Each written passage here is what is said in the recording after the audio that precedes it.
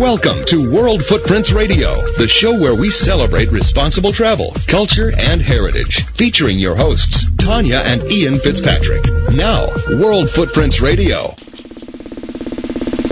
Hi everyone, welcome to World Footprints Radio. We are so happy to bring you today's show because we're really taking a remarkable journey to different places we haven't spoke about before. Today's show is a journey into black history and human rights. First, we'll head to the historic Elgin settlement, known today as the town of Buxton in Ontario, Canada.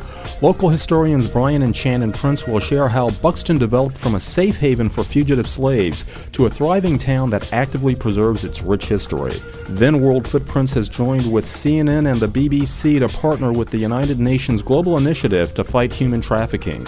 We'll be joined by our partners from Austria, Livia Wagner and Cyria Gastelum, to discuss this global issue, why human trafficking is the largest criminal industry in the world, and how the travel community can help in the fight against it.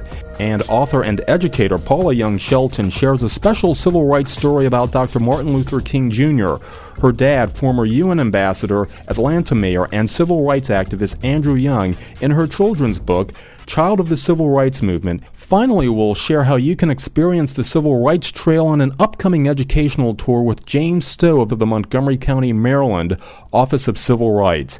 And as always, if you have a question or a comment, write to us at comments@worldfootprints.com. We look forward to connecting with you through our multiple social networks, including Facebook, and our other broadcast platforms like Stitcher, a free mobile app that lets you listen to World Footprints through your mobile device and on the go.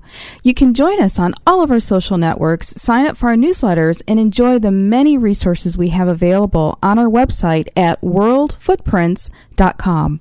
After the War of 1812, Canada's reputation as a safe haven for slaves grew as fugitive slaves fled by the thousands to planned settlements like the Elgin settlement, also known as Buxton, located in Ontario. This community still exists today, and we're very fortunate to have two long-time and learned residents from the historic settlement with us. Brian and Shannon Prince continue to farm the land of their ancestors and preserve the history of this important community. Welcome, Brian and Shannon, to World Footprints. Thank you. Oh, thanks for having us, Tanya. Brian, Buxton was one of 4 planned settlements for fugitive slaves in Canada, and its founder, Reverend William King, a white man actually, fought other white settlers to establish this community. Tell us a little bit about this history and give us a little bit of this background here. Reverend King was quite a remarkable man. He was born in Ireland, but he moved to the States as a young man, and he eventually moved to Louisiana, where he married into a slaveholding family. Through a series of circumstances, he acquired 15 slaves. And in Louisiana at that time, you couldn't legally emancipate your slaves. So he sought a place where he could set them free and came to Canada with the help of some investors and anti-slavery sympathizers, formed an association which purchased 9,000 acres of barren land. What was the timeline on this? What year did this take place, or what? This was in the late 40s as he was seeking it out, and it was actually 1849 when he eventually moved here, brought his slaves along with him, freed them, and then turned the 9,000 acres, made it available to other runaway slaves and free blacks. And so as time went on up into the Civil War, Buxton became the largest of those planned settlements. The population would have been about 1,200 people. I understand, too, that Reverend King considered education an imperative for the settlers, and so it wasn't just, Elgin wasn't just a safe haven, but he was actually building a working community, functional community with the schools. Well, when Reverend King arrived in the settlement, he secured, actually when he founded the area, there were 3 principles that he based it on. Once the land was secured, and that he had, and then there was the education and religion. And religion was very, very important. Not only was he a minister, but it was their faith that sustained those people on that perilous journey to freedom. And the education, because blacks were denied one in the South. So it was very important that they have one when they arrived here. And he also believed that if blacks were given those same opportunities as whites, they could become self-sufficient and self-sustaining, even though there was quite a bit of opposition in the beginning. And ironically, it was that educational system that brought down a lot of those racial barriers. When Reverend King took his former slaves to the district or common school, it was closed. And so he and several people in the area decided to build one on his own property. And when the doors were open, he invited everyone to come. It didn't matter, the color of your skin. You were welcome to attend his school. So when the doors were open, there were 14 black children and 2 white children that attended that school. And within a year, there were more children wanting to go to Reverend King's school now. Some of the whites who were opposed to this settlement being formed now were seeking permission from Reverend King to have their children attend this school where the quality of education was being taught. So, it's okay for Mary to go to school with a black child now and to be taught by a black teacher. Shannon, give us a sense of where Buxton is in Ontario relative to some of the other communities such as Toronto and Windsor. We are 45 minutes east of Windsor, right, Brian? Yes. And 3 hours from Toronto. So we're about an hour from Detroit, Michigan. Buxton, I guess because when the Fugitive Slave Law was passed in the United States in 1850, even though slave catchers were not allowed to come into Canada, the settlements along the Detroit River, they were, very accessible to slave catchers, Windsor and Detroit and Niagara and Buffalo. So they were risking a lot by coming this far north. Now, when Buxton was founded, how many people settled the community at first? There was sort of a gradual influx of people. Within a couple of years, there were 200 families. By 1857, I think there were 300 families. And the population got to be about 1,200 people by the time the Civil War began. But we spoke about the 9,000 acres that formed the settlement, but actually the area immediately surrounding the settlement was also predominantly black. So there was probably closer to, well over 5,000 acres settled by black families who thought of Buxton as their center. They went to school there, they went to church there, they were a part of that whole social community. Shannon, when you were talking about Reverend King, and we got a real sense of what kind of man he was, but he also imposed some pretty strict standards on those who came in terms of prohibiting alcohol and requiring settlers there to own their land. What was behind these rules? Number one, when they arrived here, they had to deal with the concept of being free, number one, because they had been enslaved probably most of their lives, and now suddenly they were free. That term to them did not really mean anything until they realized that, yes, you do, own yourselves. You own your property. You own your land. And now, you're working for yourself. So there was some structure there for them. But also the fact that because there was that opposition in the beginning, Reverend King basically wanted to dispel those myths in the outlying area that blacks were lazy, uneducated, and dirty. And yes, they could become self-sufficient and self-sustaining. And those rules were established to say, yes, they can do this. And it was touted as one of the most successful settlements in Canada West at the time. And the rules, they adhered to them very well, like the flower gardens. There were competitions throughout the settlement to see who had the best flower garden. And there was a strong sense of community as well that was instilled in everyone. So when you arrived, everyone received those 50 acres, and you were charged $2.50 an acre, and you had within 10 years to pay that off. But the community would come and help you clear your 50 acres and then build your home and then go to the next person who arrives, and so on and so on. Shannon or Brian, I'll just open this up to either one of you. Can you talk a little bit about Canada's role in the Underground Railroad? Canada is certainly an interesting place. One story that is little known and seldom talked about was there was indeed slavery here in Canada, and it did not end until Britain abolished it throughout its empire in 1834. So just sort of as an aside, there are interesting stories about slaves here in Canada escaping over to Michigan and Ohio, the Northwest territory of the U.S., because in theory there was no slavery there. So you have that sort of reverse Underground Railroad, slaves escaping from Canada to the United States. But after 1834 especially, Canada was viewed as the place where blacks could come and truly be free. And we're learning more and more all the time about how widespread the Underground Railroad network was. And some of the stories are familiar to a lot of your listeners, William Still in particular in Philadelphia and his network. But there were certainly networks in New York, Ohio, Washington, D.C., Indiana, Michigan, Illinois. And they are very much connected with a sort of a handful of anti-slavery activists here in Canada.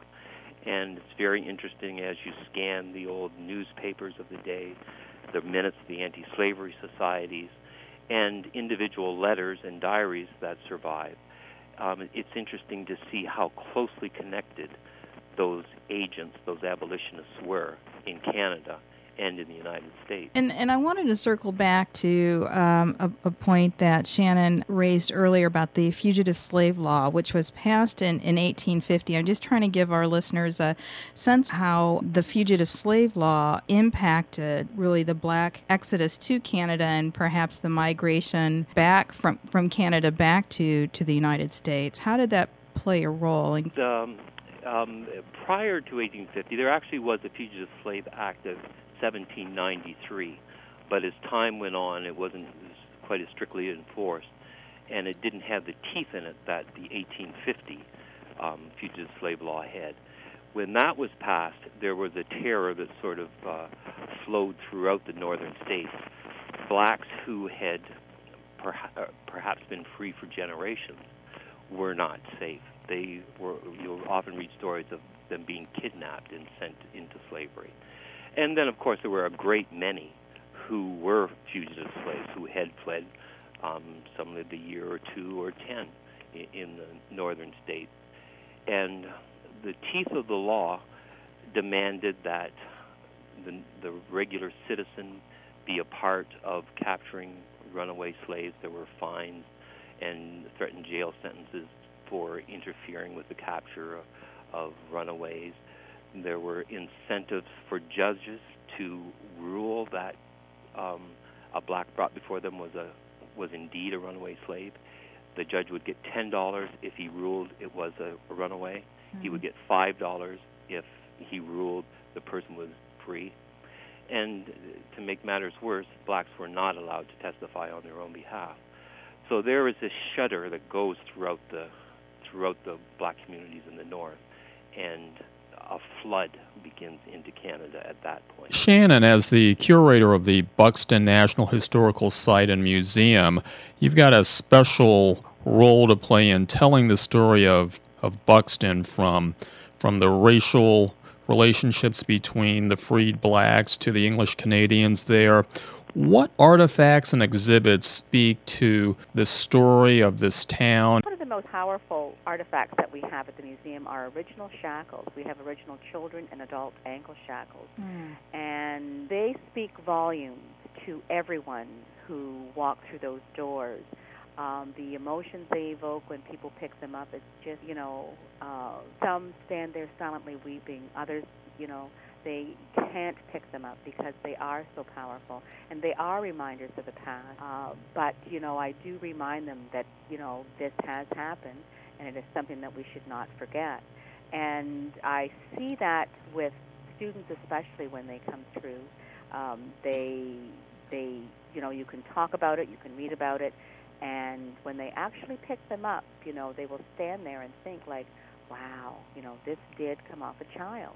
And it possibly could be the same age, or, because they were children, so it's just really interesting to see.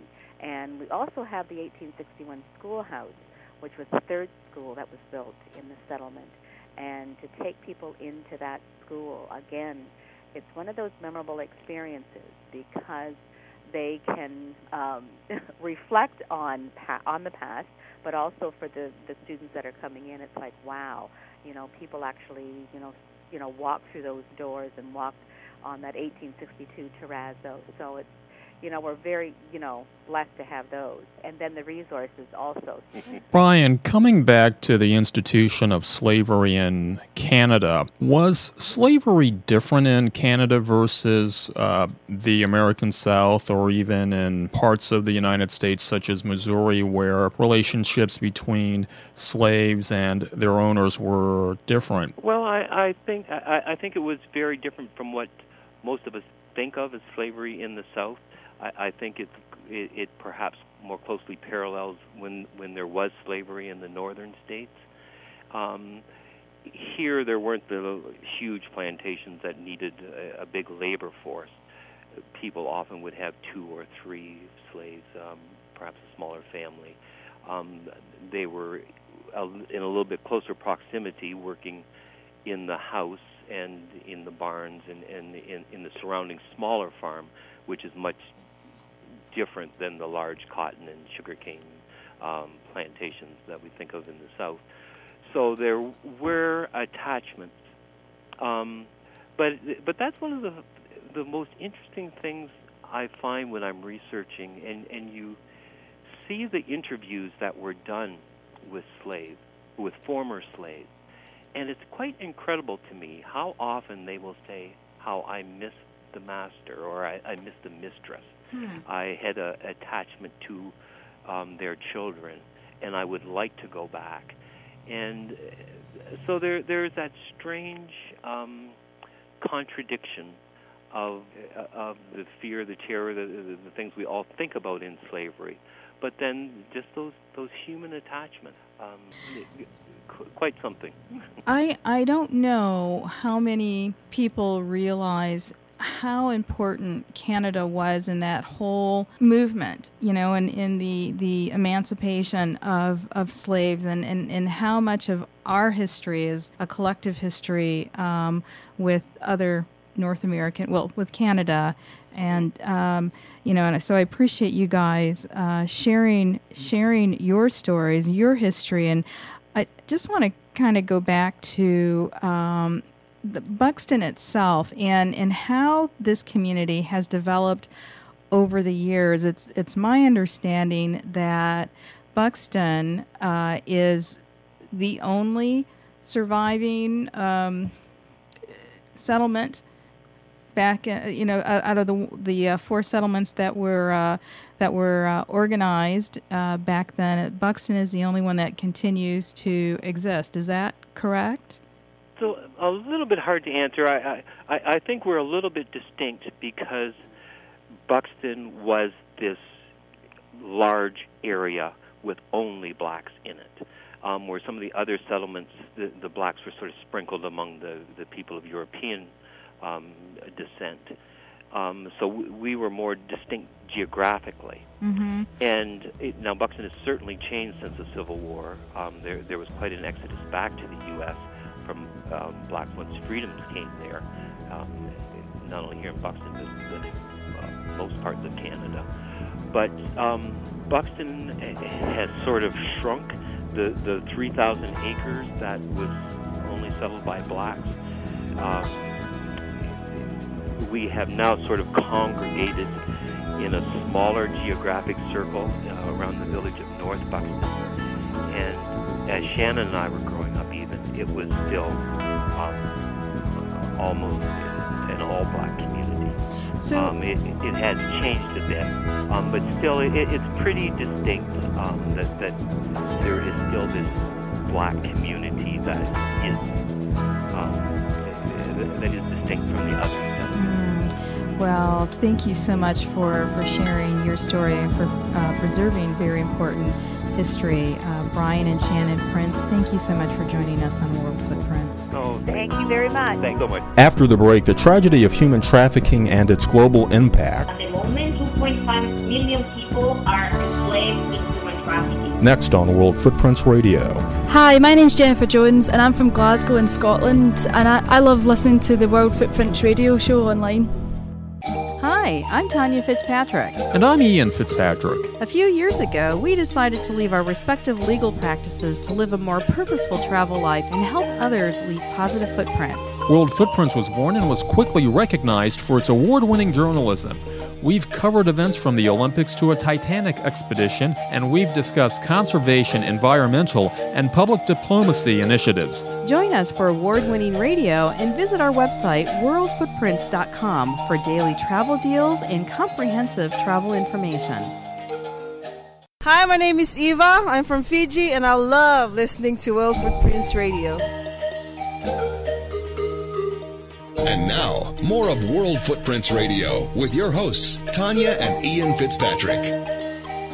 Welcome back. I'm Tanya Fitzpatrick. Human trafficking is the largest and fastest growing criminal industry in the world.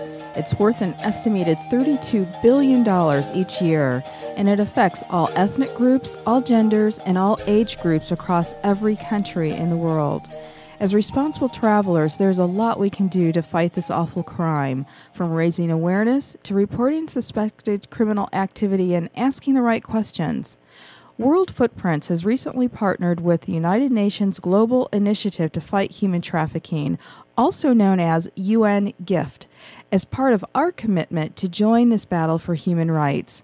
We are pleased to introduce two of our UN GIFT partner representatives, Livia Wagner and Syria Gastelum, who will share some of the programs and resources available through UN GIFT to help you help fight crime. Welcome, ladies. Hi. Livia, I think many people would be surprised to learn how big an industry human trafficking is. And for those who may not be aware of this crime, please describe what it actually is. Give this horrible crime a face. Yeah, human trafficking is a global phenomenon. There is almost no country that is not related to human trafficking. And almost every country in this world is either a source, a transit, or a destination country. That means when talking about human trafficking, we're having different forms of exploitation. I think that's very important to mention. One major form of exploitation is the sexual exploitation of women, girls, and also young boys or men. Another form of exploitation is labor exploitation.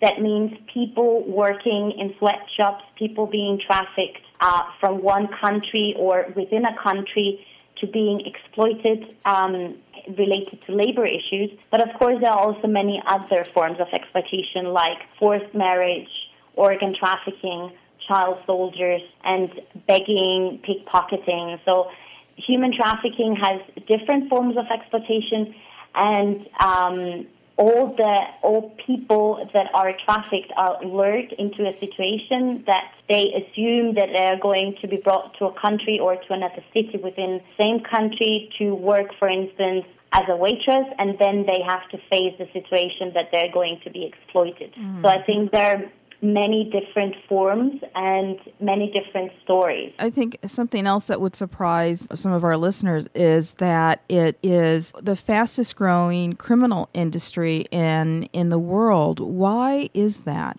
It's difficult to say because we don't have correct statistics or numbers, because not every country has a legislation in place. So that's why very often people are victims of trafficking. But if there is no law against trafficking, then these people can, or if people or traffickers cannot be convicted. So that's why it's difficult to say how many people. UN GIFT launched in 2009 the first independent global report where 155 countries have been covered. And this gives a slight indication of how many people have been trafficked, and that this is a rising crime, let's say. We could also say that because it is a crime, a global crime that is affected by so many external factors, such as, when there's an economic crisis, we can see probably indications that this could be related to increases in forced labor. We're living in a time where people are migrating like they have never done it before, and this condition of illegal migration makes people vulnerable to human trafficking.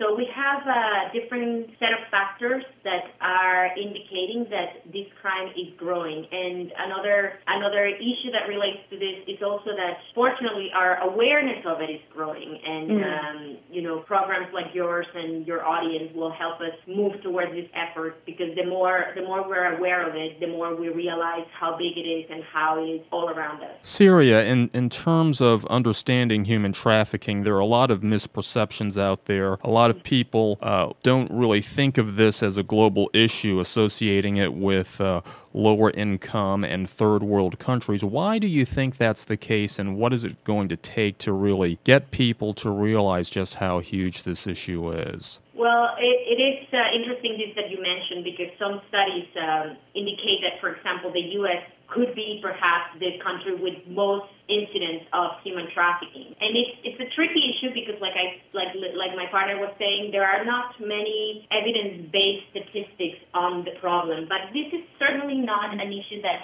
affects third world countries, because sure, in some cases, people from third world countries or developing countries are brought into developing countries to work. Mm-hmm. They're brought in illegally. For example, we have the case of domestic servitude. Domestic servitude is when people are brought into, let's say, European countries or North America to work as maids and stay-home maids, and they end up trapped in a situation where they're removed from their passports, they're obliged to stay, they have to work every day of the week, they are not paid their salaries, and it also reflects on the products that we use in developing countries. What are we buying? Where was it made? Who made it? And what kind of labor was used into it? And like I said, there's so many types of or phases to human trafficking, like sexual exploitation. Sexual exploitation, that is a problem that we can see almost everywhere in the world. In addition to the lack of awareness, one of the major barriers is how this crime is prosecuted or not being prosecuted in countries, or cultural differences where people don't look at it as a crime or as a form of a serious social malaise. What is it going to take to change that,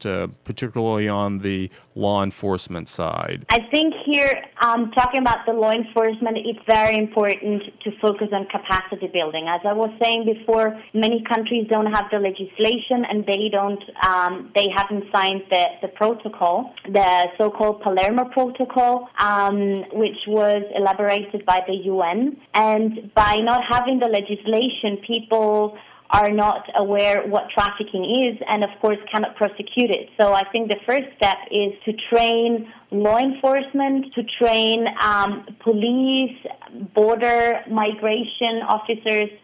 So I think this is very, very important, so that they know what trafficking is and how they can combat it, or how they can prosecute it. But I think here the most important thing is, and that's also the nature about gift is, or about human gift, is that partnership is a crucial thing for combating trafficking. It's not just the state. Trafficking cannot be tackled just from one sector. That means by governments, or by the private sector, or by civil society organizations. It is something that has to be combated jointly. That means all the different stakeholders have to work together. And of course, for us, it's a great opportunity to reach out to the broad public, like through your program, because this is how we can educate people, and they can raise this with their own governments, that there is something to do also with the private sector, that people have to be more aware to buy responsible. I don't know if you've heard, but a few months ago, there was a man and a little boy, and I think it was either in our area in D.C. or Philadelphia. There's been two different accounts or reports about this, but they were running into the airport trying to catch a flight from this quarter, the northeast quarter, down to West Palm Beach. And the ticket agent asked the man for the little boy's name, and he couldn't immediately say his name. name. Instead, he rifled through papers to try to find something with his name on it, I suppose. And one of the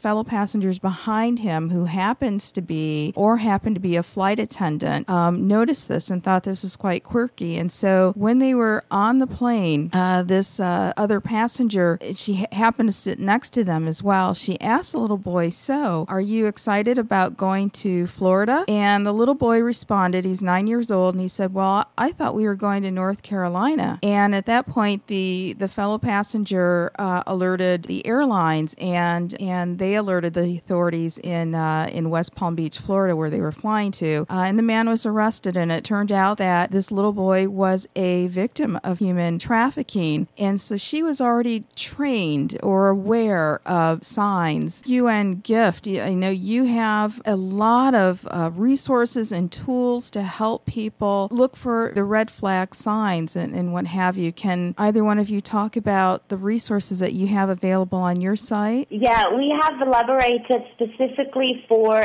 the private sector a training material, because we think that, of course, it's very important that the private sector, and specifically the tourism and transportation sector, is aware of human trafficking. And I think that the example that you gave now is a very good example, showing that not just normal or regular passengers, but also the flight attendants or employees of any company, they should be aware of it, and then the next step is to alert the officials. So with this, what we have been implementing now, our e-learning tool on human trafficking for the private sector, we hope that we can get the message across to many different companies to train their staff and to see how they can get the message across, but also to keep their eyes open. And I think for passengers, it's very, very important to, of course, know about this and keep their eyes open, because really what you were saying, this can save a life, and I think that's very important. And I think something very key for your audience to realize is that human beings who are being trafficked, human beings who are on their way to become slaves, are traveling in the same planes, in the same buses, in the same trains that we all do. I mean, I don't know how many times we have been sitting next to a person who was on its way to hell, and just because we were not aware, or just because we didn't realize these signs, we missed the chance to save a life like this woman did. As we've been discussing this issue of human trafficking and its different forms, whether it's outright slavery, involuntary servitude, child exploitation, sex crimes, do we have a sense as to how much of the world's population is affected by this, is involved with this in terms of the scope of the problem? Well, we only have what is the official number. We have a number that says that at the moment, 2.5 million people are enslaved in human trafficking. 2.5 million people. So we know that number can be double, triple, quadruple. Like I said, that's the official number, the number that we get from police reports, from convictions, from cases that have actually been resolved. But the number, I mean, if we're comparing this industry to the drug industry, to the arms trade, it's so big that there are not really exact numbers that can give us an indication of really how many people are victims of human trafficking. Looking at our country, the United States, there's an estimated 17,500 people are trafficked into the U.S. each year. 800,000 people are trafficked worldwide, and I think I read somewhere where at this very moment there's about 12.5 million people who are victims of human trafficking, and I think that number is astounding. I want to read this quote that I got from the U.S. Department of Justice website. It was taken from somebody who was arrested, and he's actually a retired U.S. school teacher. And I just want to read this because it shows in some ways the mindset of the perpetrators, the criminals, and I was just quite shocked. And I want to get your thoughts on this after I read this quote. This retired U.S. school teacher says, and I quote, "On this trip, I've had sex with a 14-year-old girl in Mexico and a 15-year-old in Colombia. I'm helping them financially. If they don't have sex with me, they may not have enough food. If someone has a problem with me doing this, let UNICEF feed them." Unquote. Yeah, of course. We come across a lot of these quotes and what people think, and they think that they're helping people, but we have to be very clear. It's a human rights violation in many, many different terms, because a child is a person until the age of 18. So it's sexual abuse, it's abuse of a person in many, many terms, and it's not right that this person is helping the person, the young girls. He's abusing them, full stop. And you know, as travelers and as global citizens, we have a responsibility every time we travel to not only be aware, but to spread awareness about this crime and act accordingly. And I'm encouraging our listening audience today to talk to your family and friends and utilize the resources available to you on ungift.org and worldfootprints.org, because you could save a life. And Livia in Syria, I thank you so much for joining us today on World Footprints and sharing about the resources you have available to help all of us fight this horrible crime. Coming up, children's author Paula Young Shelton shares her stories about Dr. King in her new book, Child of the Civil Rights Movement. That was what was most important to him, and I really, truly believe that everything he did was to create a better world for them. Next on World Footprints Radio. Hi, my name is Jeannie. I am from Fiji. I love listening to World Footprints Radio. World Footprints Radio is an award-winning broadcast and leader in socially conscious travel.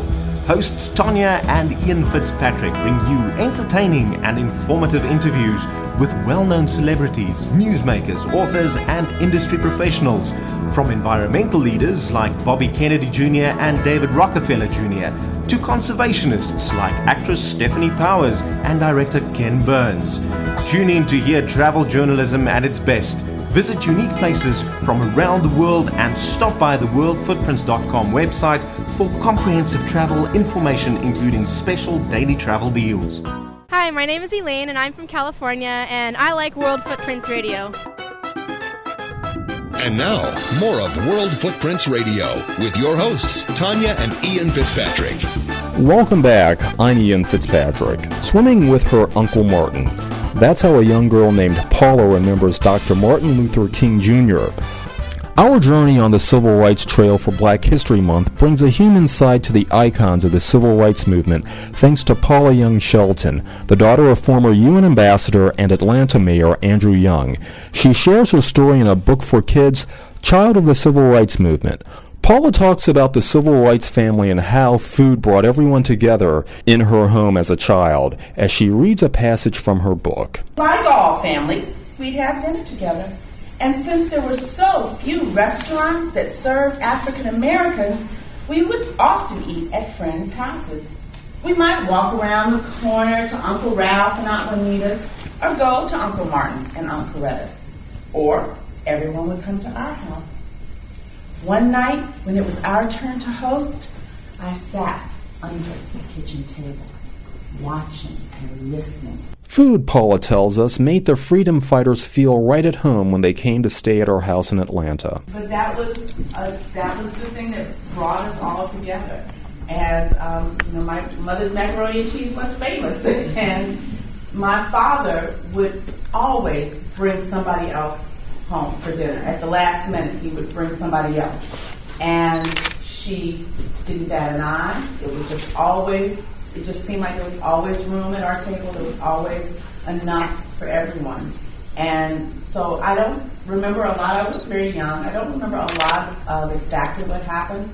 But the feeling of community and family was just really strong. And I definitely felt a level of comfort, even though there were constantly strangers in our house all the time, because you couldn't stay at hotels. So if people were in town protesting, they'd come sleep on our floor. We'd wake up in the morning, there'd be somebody camped out in the living room, and there were always people coming through our house, and that was a really good feeling for me. I felt good about that.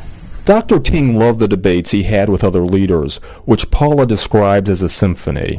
With everyone trying to talk at once, I thought they sounded just like instruments tuning up before a concert.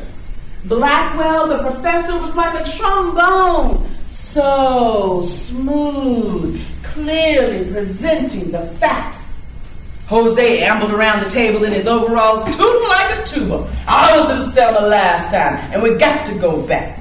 Although the instrument analogy Paula uses in her book is helpful to kids to understand the intensity of the debate among the civil rights leadership, this was all part of a plan by Dr. King to encourage healthy, vigorous debate and build consensus. The instruments, the way that my father describes their meetings is that he says Dr. King would not talk a lot in the meetings, and that the only time Dr. King would get mad at him is when he agreed with everybody else, because he wanted those different opinions. He wanted to hear all of those points of view, and then he would make a decision. And so that's sort of, the symphony was sort of my image of those discussions, that everyone has a part to play and everybody had very strong opinions. But Dr. King would just kind of take it all in and then make what he thought was the best decision. One of the goals Paula had for the book was to show a lighter human side of Dr. King, which she does with her swimming story. Uncle Martin had a big, broad smile and eyes that twinkled. "Come here, girl," he'd say, whenever our families would meet at one of the only pools for African Americans in Atlanta, the Ollie Street YMCA. "Are you ready to get in that water and teach me how to swim?" Run! I would run as fast as my skinny little legs could carry me. Run and leap into his wide open arms and fly. No! I would scream and laugh, my arms clasped tightly around his neck as he pretended to throw me in. But Uncle Martin was really my uncle. Not by right now. Paula elaborates further on the side of Dr. King she got to see as a child. And that was really one of my primary goals, was to make him a human being. You know, we know the holiday and we think of him as a statue, or, I mean, he's just this icon. But I don't think that children know him as a human being, and I really wanted to humanize him and let them see him as a person. And that picture of him holding out his arms, the illustrator Raul Colon, I think, did a fabulous job with the book. And I did not describe that to him, but when I saw the picture, that was exactly how I remember Dr. King. That whenever we would come around, he was, he wanted to play with us. He loved children. And in fact, my father says that the first time he actually met Dr. King, they had both just become new fathers. And he had been hearing about Dr. King, and he was so excited to talk to him and, wanted to ask him about his political views, and all he wanted to talk about was his new baby. And it just, that was what was most important to him. And I really, truly believe that everything he did was to create a better world for them. Because of her father's career in civil rights and as a UN ambassador, Paula's life journey has been remarkable as a global citizen. Well, I did... grew up in Atlanta, and then my father went to the United Nations, and we moved to New York, so I spent a couple of years of high school in New York, went to the United Nations high school there, and was able to do a little bit of traveling with him. It was always interesting when we were in New York to have leaders from other countries, particularly African countries, would come to our house, and so I would be exposed to that, and that was fascinating to see these other leaders from all over the world coming in, and to meet kids whose parents were in the UN and had these sort of international experiences. And I went to college in North Carolina because I really wanted to get back to the South. The South is my home. But after that, I decided I wanted to teach. And so I started looking for different places that I could go experiment with teaching, really. And I ended up going to Uganda, a village called Gulu in Uganda, and I taught 7th and 8th graders, and that was probably the most incredible experience of my life. I spent about a year there. I had about 60 kids in a class, and they walked to the school barefoot, and I never had a discipline problem. There were 60 kids eager to learn, and the biggest problem was getting them to give their opinions because they were just so used to sitting and listening and doing whatever the teacher said. And so that was an incredible experience for me. And then after that, I came back to the United States and continued to teach in Atlanta and Washington. And because of her dad and Dr. King, Paula learned some important life lessons that are powerful not only for kids, but for adults. Well, I think getting to know people on an individual basis, we're so quick to make judgments about groups of people and stereotypes about people. And I think getting to know individuals is one of the most important things to understand more about a person, and also being able to know their story. And this is part of why I wanted to tell this story, was to help children understand what happened during that period of time, but also to just share what it was like for a child at that time, the kind of things that I experienced. And as I go around, I really encourage others to share their experiences with that same period of time, or just being able to pass down your story to your children helps them understand historical events so much better and clearer and make a personal connection to it. The other thing that I believe that I've learned from Dr. King, and particularly my father, is that he always said that you can do anything in the world if you don't care who gets the credit for it. And Dr. King got lots of credit for bringing about dramatic change in this country, but there were so many other people that sacrificed their lives and their time and their energy to make this change come about. And we don't know their names, and that's why at the dinner table I wanted to introduce some of those people to children, and in the back of the book I have little biographies about some of the folks that I knew personally. But we can do anything if we're not concerned about making sure that I get the credit for it.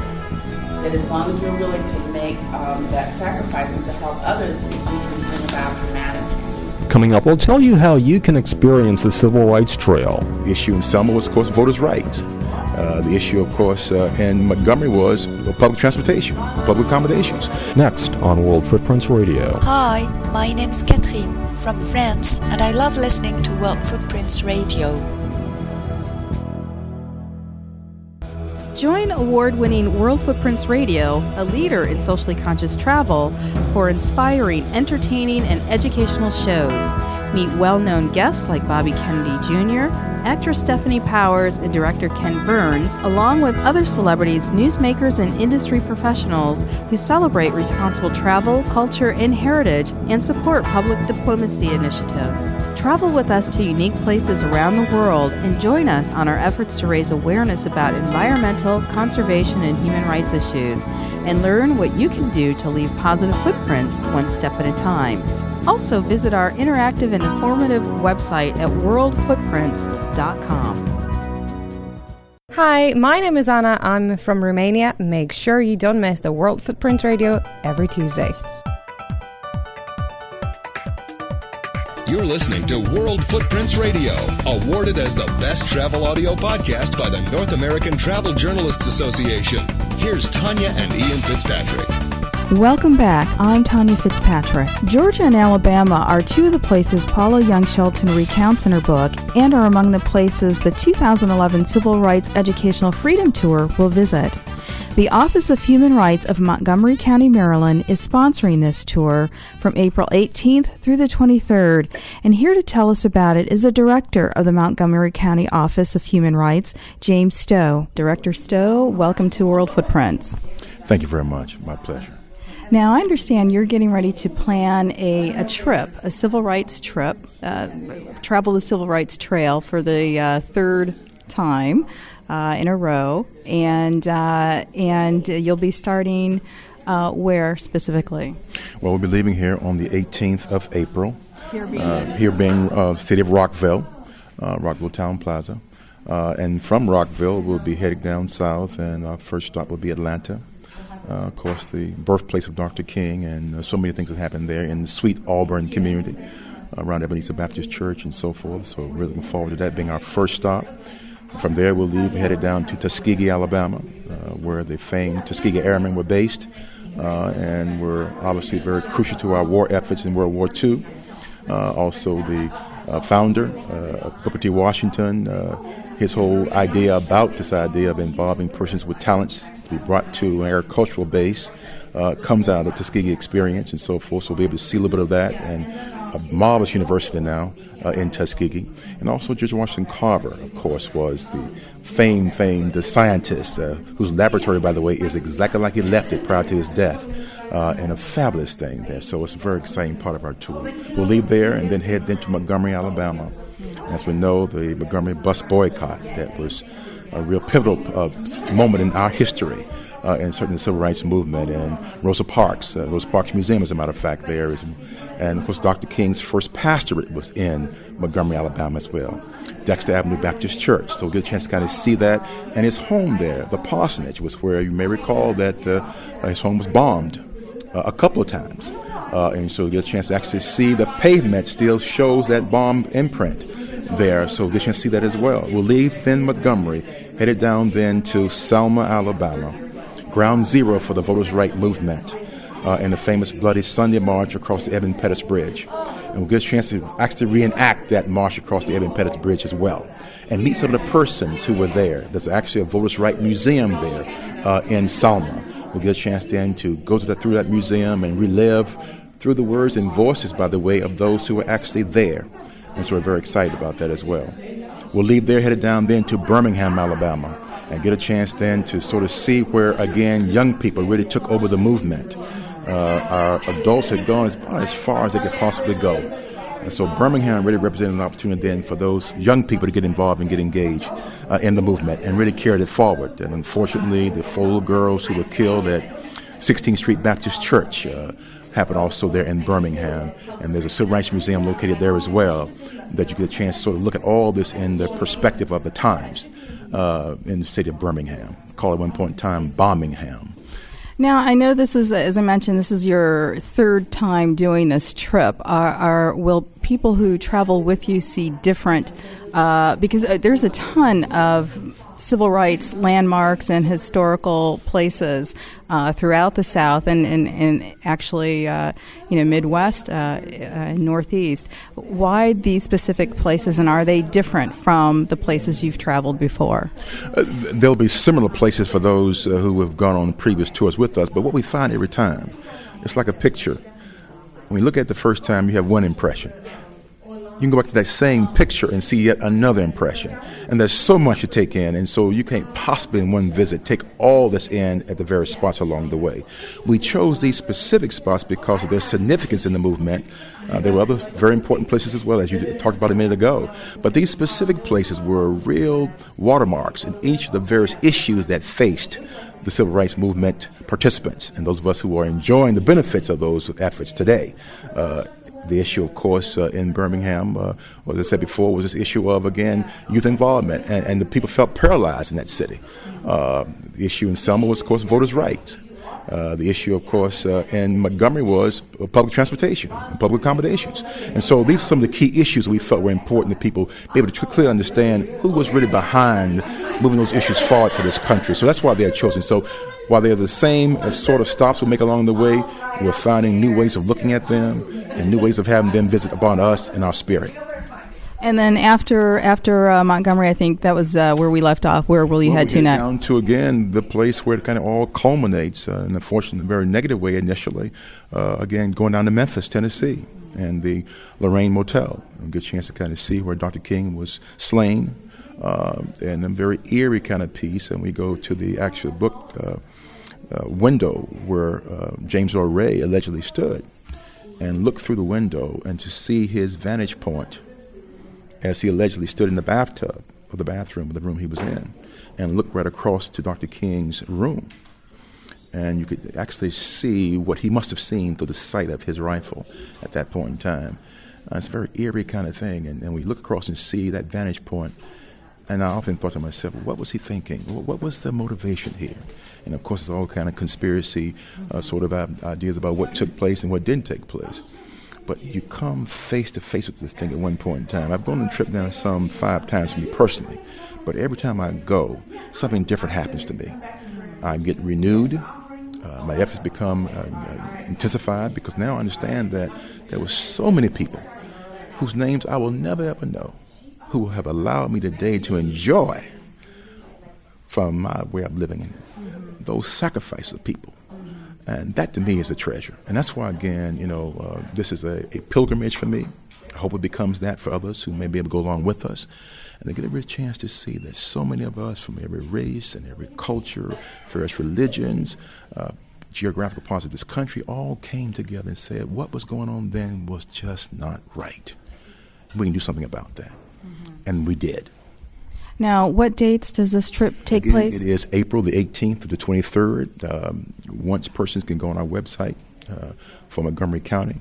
That is www.montgomerycounty.gov.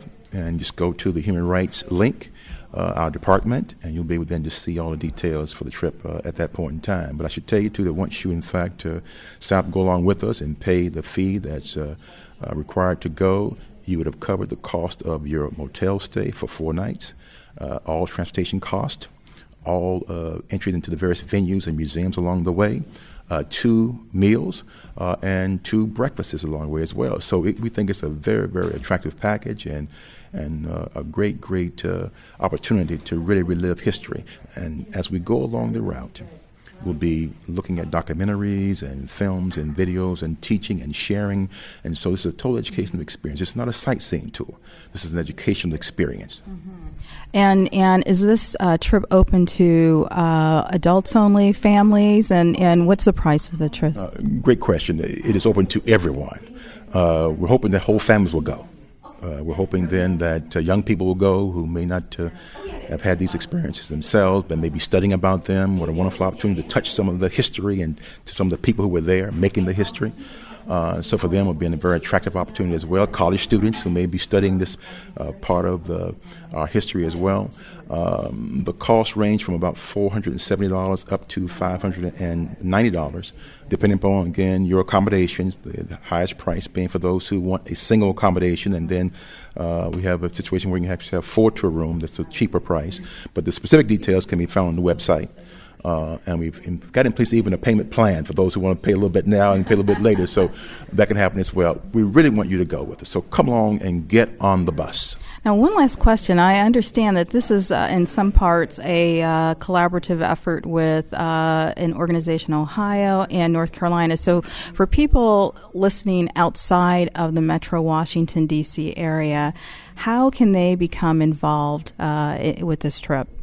Just simply, again, go to our website and, again, www.montgomerycountymd.gov and go to the Human Rights link, our department.